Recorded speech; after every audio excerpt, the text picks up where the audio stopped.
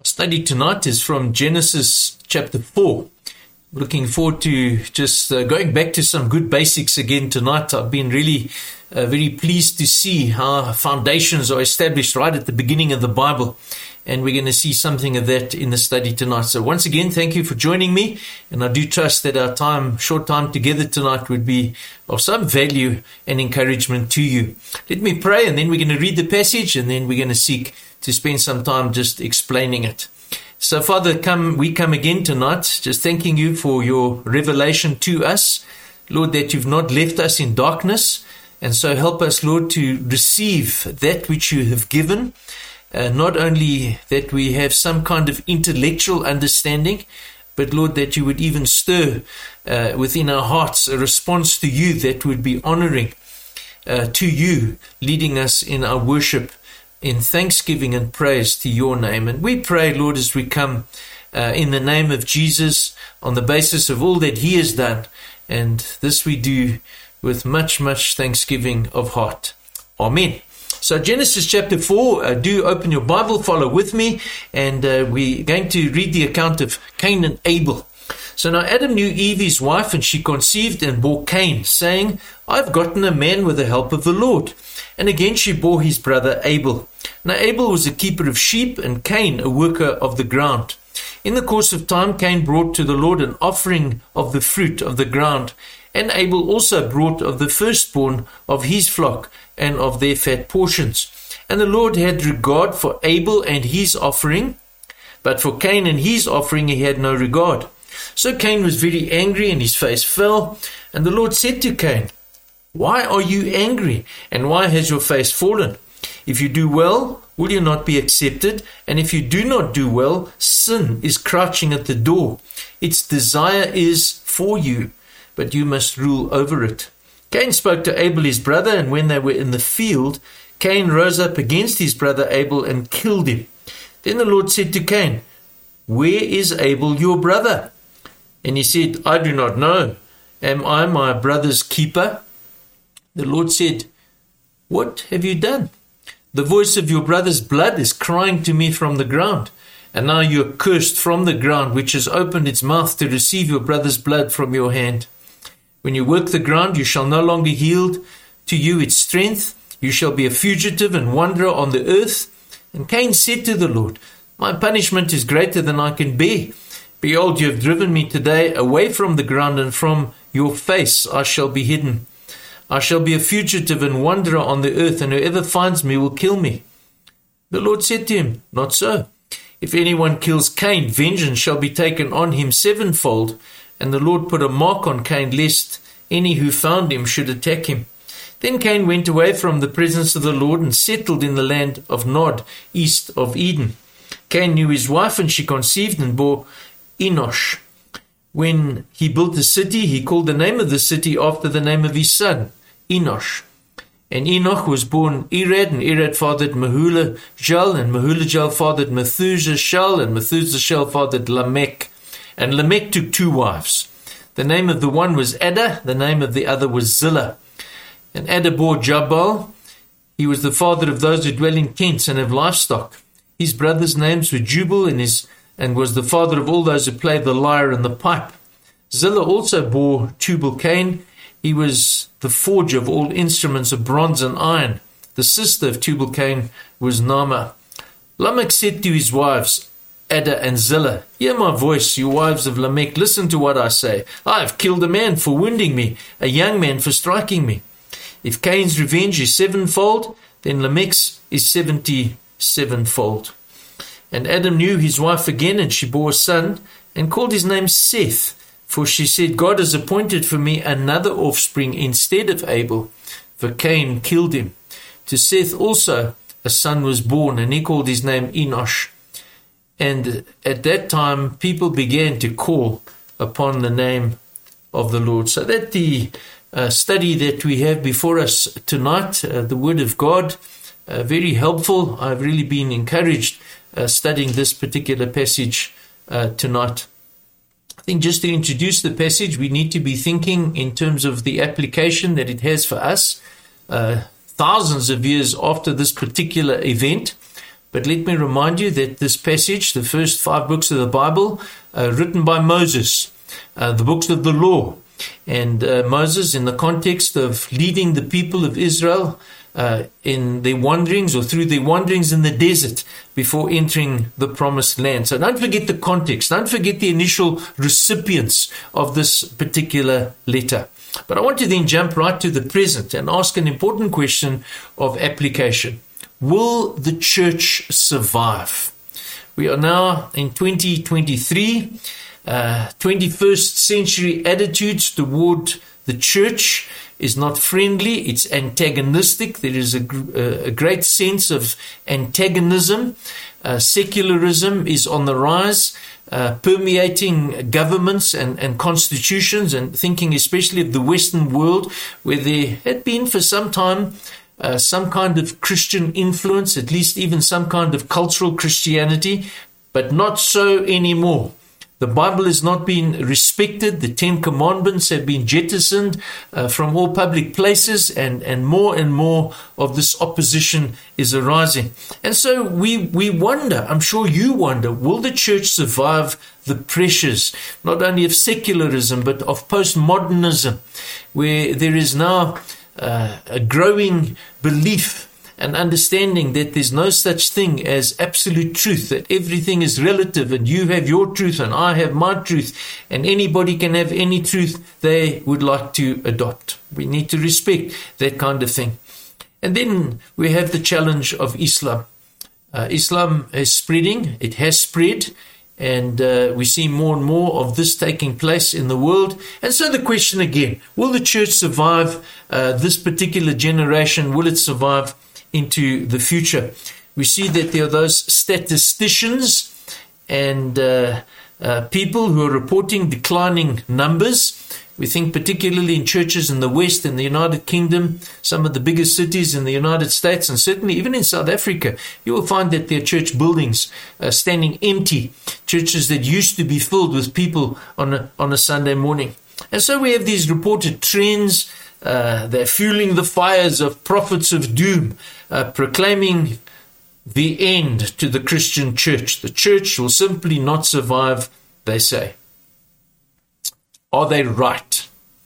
Is there any foundational truth that we can refer to, that we can stand on in being sure that God will continue to sustain and to build, as Jesus said, I will build my church and the gates of Hades or hell will not prevail against him. Now, I do need to say, we need to be careful as Christians that we cannot simply blunder ahead in terms of blind optimism. We do need to have substance to our argument. Why would we believe? Why would we stand in confidence that the church is to survive, that the church will be sustained, and that God will continue to build his church? Are there sound reasons for this confidence? And I want to show you tonight, going back to the beginning of the Bible, we're going back to Genesis, that there's every reason to believe that the church will survive. But let me not jump the gun. We can again ask that question at the end. Let's get to the chapter.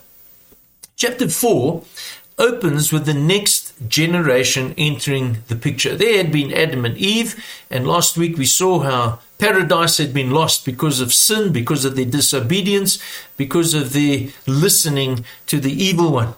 But we read in chapter 4 verse 1 that now Adam knew Eve his wife, and she conceived and bore Cain, saying, I have gotten a man with the help of the Lord. Now, it's important to see here, in Eve's mind, this is not just a boy, it's not just an infant, it's a man. And so for Eve, Cain is another Adam, a man produced with the help of the Lord. And like his father, he worked the soil. Now here's my point.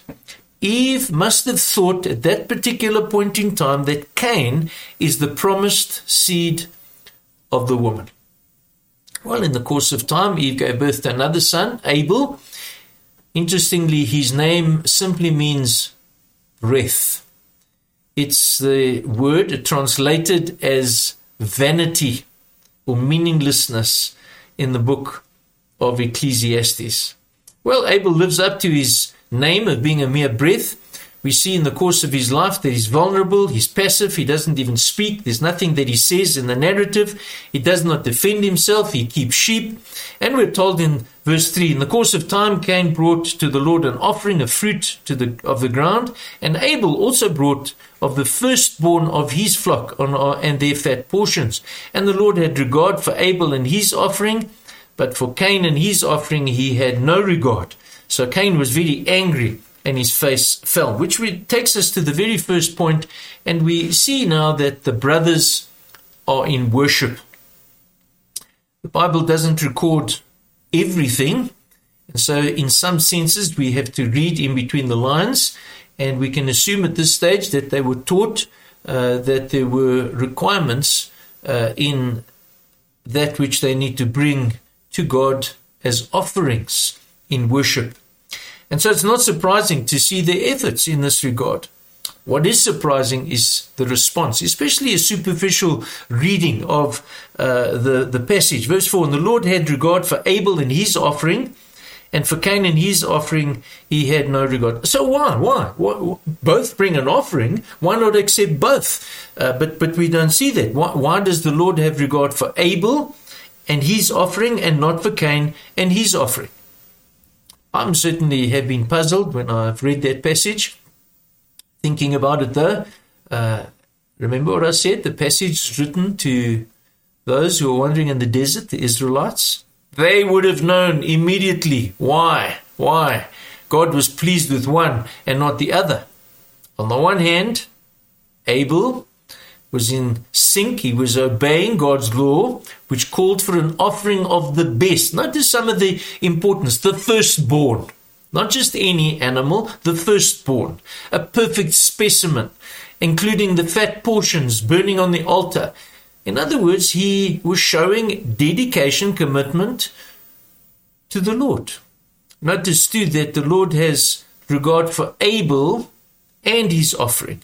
And so there is a sense in which God is looking at the heart. There's something about the heart of the individual, Abel, in bringing the offering, the motivation that moved him to bring this particular offering. In fact, we read, the writer of the Hebrews gives us some insight as well. Chapter 11 and verse 4, he says, by faith, Abel offered to God a more acceptable sacrifice than Cain. Faith, we know, comes from hearing the word of God. He was responding to that which God required, and through which he was commended as righteous. God commending him by accepting his gifts, and through his faith, though he died, he still speaks. On the other hand, we have Cain. He brought an offering of the fruit of the ground. There's no mention of first fruit. It's noticeably absent. His offering seems somewhat superficial. It's something he has to do. He simply does it. But his heart is not in it. And so therefore God has no regard for his offering. And as a result of God's rejection, we read in verse 5, Cain was very angry and his face fell. God, however, lovingly speaks to Cain. Verse 6, why are you angry? Why has your face fallen? If you do well, will you not be accepted? If you do not well, sin is crouching at the door. Its desire is for you, but you must rule over it. The Lord is pointing out that even after his fall into sin, he can still take corrective action. He can still do right. He can still do what God requires. He can fight sin and be accepted. Which leads me on to my next point, simply being the fact that God shows compassion. Isn't that a wonderful thing? We see this from the beginning, right throughout the Bible, God showing compassion to undeserving people. Not only do we see a clear guidance from God to what needs to be done, but mercifully God warns him about the danger of sin. If you do not do well, sin is crouching at the door. Its desire is for you. Be careful, Cain. This thing is going to be the end of you if you don't deal with it. And if you noticed, it's the first time in the Bible where we read this word sin. It's described as a vicious animal. It's crouching at your door. If you do not do right, you leave yourself wide open to attack. This ferocious animal will destroy you. It will kill you, like a lion crouching for the kill. Tragically, Cain doesn't listen to God. Doesn't listen to the warning. Instead, he nurses his anger at God. He's jealous of his brother, and he takes action. Verse 8, Cain spoke to Abel, his brother. Takes his brother out of range to the field where screams cannot be heard, out in the field where there can be no witnesses. He's planning to kill his brother. Sadly, we read in verse 8, and when they're in the field, Cain rose up against his brother Abel and killed him. Brother kills brother. 7 times. Now, and again, the detail of any passage is so important. 7 times over the course of this passage, we're told that Abel is Cain's brother. Why is that important? Cain does not kill an enemy. Cain does not even kill a stranger. He kills his own flesh and blood. Kills his brother. You see the ugliness of Adam and Eve's sin? It's only the 2nd generation, and we see a brother deliberately taking the life of a brother. It is what God said would happen. Following the rebellion in the garden, God had said to the serpent, remember these are important words in chapter 3, verse 15, he would put enmity between your offspring and her offspring. There would be this constant antagonism between the seed of the serpent and the seed of the woman. There will be a struggle through the generations, and see this today. Don't be surprised by it. See it through what we see today. 2 opposing powers, the struggle between good and evil. Even when God questions Cain about the whereabouts of his brother, Cain lies. Verse 9, the Lord said to Cain, Where's Abel your brother? I do not know. Am I my brother's keeper? Is Cain's response. The murder of Abel and the lie to God shows Cain's position. It's the seed of the serpent. When he was born, Eve thought he was to be the seed of the woman. He would be the one who would conquer the serpent. But now it's clear that he is the seed of the serpent, out to destroy the seed of the woman. And so the battle between the seed of the woman and the seed of the serpent is raging. It's already raging. It's ugly. It's a gruesome battle, and it calls out for God's justice. In verse 10, the Lord said, What have you done? The voice of your brother's blood is crying out to me from the ground. Don't forget that God is a God of justice. And so we move on. We see that, yes, God brings justice. Sin must be punished. Oh, don't forgive these liars who stand in the pulpits of our world today and will not speak about sin and do not require repentance from sin. Sin must be punished. We see this from the very beginning. And God places Cain under a curse. Verse 11. And now you are cursed from the ground, which has opened its mouth to receive your brother's blood from your hand. When you work the ground, it shall no longer yield to you its strength. You shall be a fugitive and wanderer on the earth. And again, the thread of mercy, God's mercy shown to Cain. Verse 15, if anyone kills Cain, vengeance shall be taken 7-fold. And the Lord put a mark on Cain, lest any who found him should attack him. Even the traitor, Cain receives God's mercy. We would speak of it today as common grace, showing even what Jesus taught in the Sermon on the Mount. Remember Matthew chapter 5 verse 45, just an example. He makes the sun to rise on the evil and on the good, and sends rain on the just and the unjust. But sadly, we read back in Genesis 4 verse 16, Cain went away from the presence of the Lord. He settled in the land of Nod, east of Eden. Cain, who was produced with the help of the Lord, went away from the presence of the Lord. He dwelled in the land of Nod. Verse 17, Cain knew his wife, and she conceived and bore Enosh. And when he built the city, he called the name of the city after his son Enoch. And then in quick succession, now don't forget, there's nothing in the Bible. We've been reading through Genesis in our morning services, and by reading it, we don't always get the full understanding of it. But in quick succession, the narrator speeds down Cain's genealogy to the 7th generation from Adam, and he stops at Lamech in verse 18. Now you kind of look at that and you think, oh, do I need to read all those difficult names? Well, there's a reason. The next verses, 19 to 22, highlights something of some cultural development in the line of the seed of the serpent. But here's the point. Sadly, tragically, the cycle of sin is contagious. My point simply being the brother's sin spreads. Notice Lamech, verse 23. He brags to his wives. Ada and Zillah, hear my voice, you wives of Lamech. Listen to what I say. I have killed a man for wounding me, a young man for striking me. Did you see there's no conscience here? Lamech is a killer. He takes a life of a man for just wounding him. And he's proud of this decadent and horrific deed. Only 7 generations from Adam. Now don't forget 7, significant number in the Bible, a complete number of generations, and sin has come to full fruition.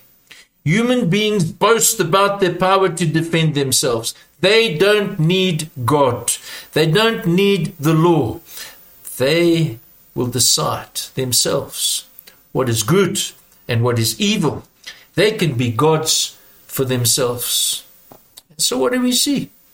Humanity is disintegrated from a world where God was worshipped to where humans think they can live without God. Evil seems to have triumphed. The seed of the serpent seemingly has the upper hand. But the passage doesn't end. Instead of ending the story at that sad and low point, it jumps back to Adam and Eve. Now again, the significance. I just am so amazed at the Holy Spirit's structure of the Bible in leading Moses as he writes. All scripture, God breathed. And so we're back to Adam and Eve in verse 25, and you wonder, is this just biological growth or is there something more happening? Verse 25, Adam knew his wife again. She bore a son and called his name Seth. For she said, God has appointed for me another offspring instead of Abel, for Cain killed him. What's happening? Eve now knows that Cain is not the promised seed of the woman. The younger Abel was, but Cain killed him. But God, in his faithfulness, has appointed another child. Here's an important little clue. Seth, in the Hebrew, the word is Sarah. You know what that means? Seed. Instead of Abel, Seth is the seed of the woman. The point of the passage is becoming clear. The battle, this raging and fierce bloody battle between the seed of the serpent and the seed of the woman. God is faithful. God is faithful. And I'll say it again. God is faithful in continuing the seed of the woman, which takes me to my next point. God is faithful. In the line of Cain, we see rich cultural developments. Increasingly, people declare and think that they do not need God. Technology unfolding and evolving. In the line of the seed of the woman, what do we see? We see people who are weak, a mere breath, Abel. But what do we read now in verse 26? People who call on the name of the Lord.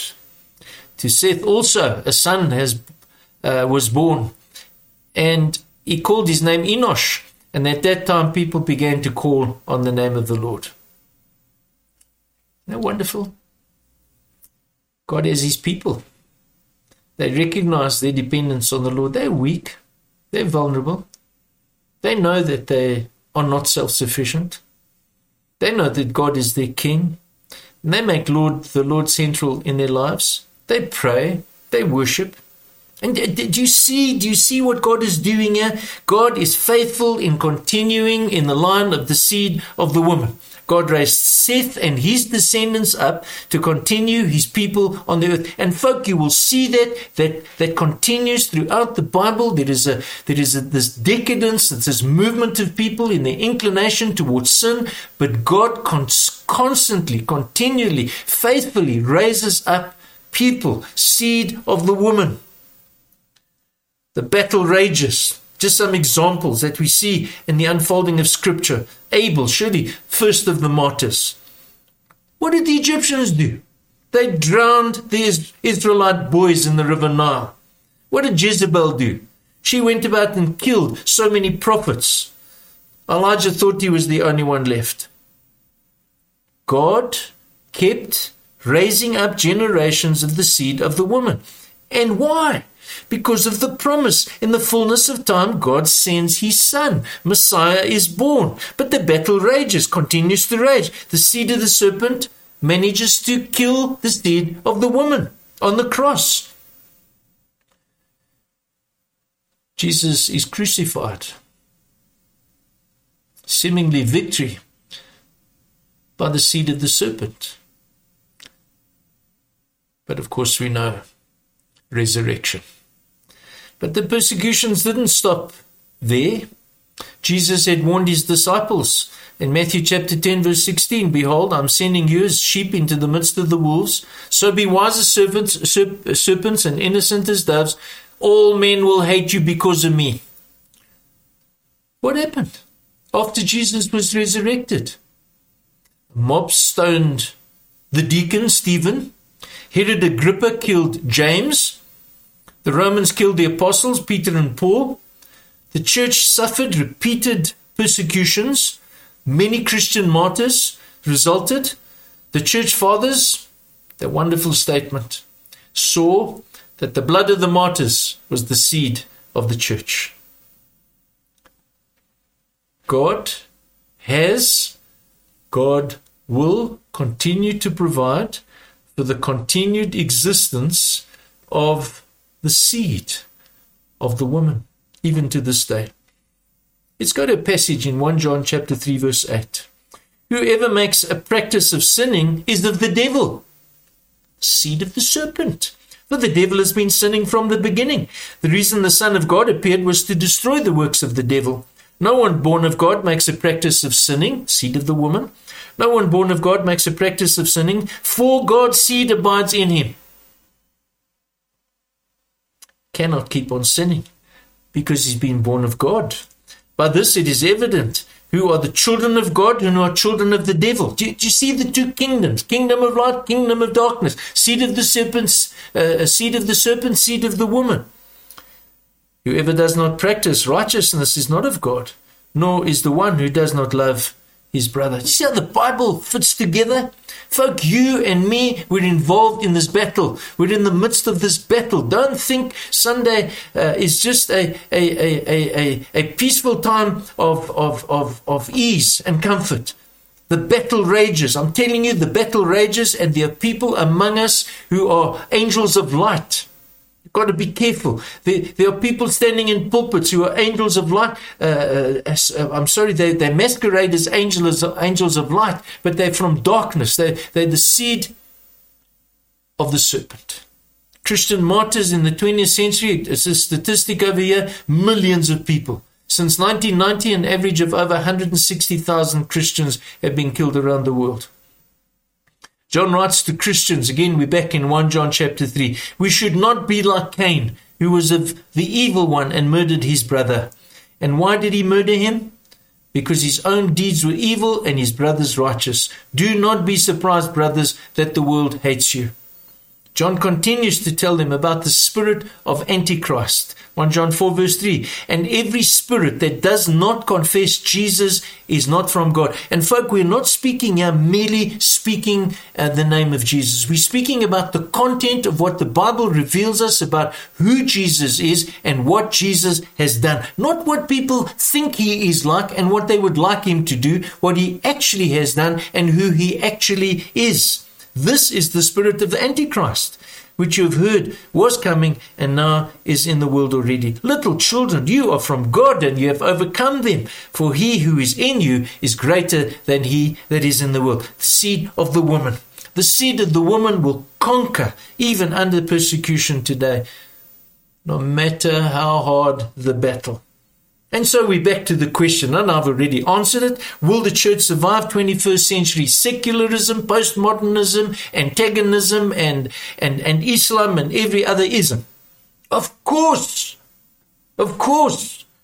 God is faithful in preserving his church until Jesus returns, and there is that great celebration, the wedding feast of the Lamb. Let me close. A couple of implications. God's faithfulness in building and preserving his church applies to a body of people and not buildings. Okay, buildings are tools, and tools come and go. But the people that are brought into the body of Christ will continue to do so, and we see this in the book of Revelation, people from every tribe, language, and nation at the throne of God. Number 2, you will and I will be caught up in the struggle between evil and good. And like Stephen, and like Abel, like others, we may be a victim. We may be persecuted, even pay the ultimate price. But remember Matthew 5 verse 10, blessed are those who are persecuted for righteousness' sake, for theirs is the kingdom of heaven. Take courage. Thirdly, I do believe a message like this ought to send a strong urging to you and to me to cut sin out of our lives. If you do not do what is right, sin is crouching at your door to destroy you. And then just finally, a warning. Those of us who are parents and are concerned for our children and grandchildren, succeeding generations, the sins of one generation so easily spread to succeeding generations. Walk circumspectly in your life, before your family, under the Lord, in submission to the Lord, to the glory of God. Lord, I pray that this message would really sink into our hearts. Thank you for your grace. Thank you for the optimism that we can have based on the foundation of who you are and what you're doing in redemption history. Help us to have great confidence in what you're doing, always looking to Jesus, the author and the perfecter of faith. Jesus, the one who is building his church, and even building at Central, at the Hill, at Arcadia, to the glory of your name. Help us, Lord, in the midst of this struggle. Thank you again for that promise that greater is he that is within us than he that is in the world. Thank you that the seed of the woman has conquered, that we as those in that seed too can participate in that victory. Amen. And so just finally, we see some discussion questions. If you are meeting in a group once again, just to put those out there for you to take a copy of them. And God bless you. I've really been encouraged by the study, and do pray that you too will be encouraged and spurred on in the work that God has called us to do.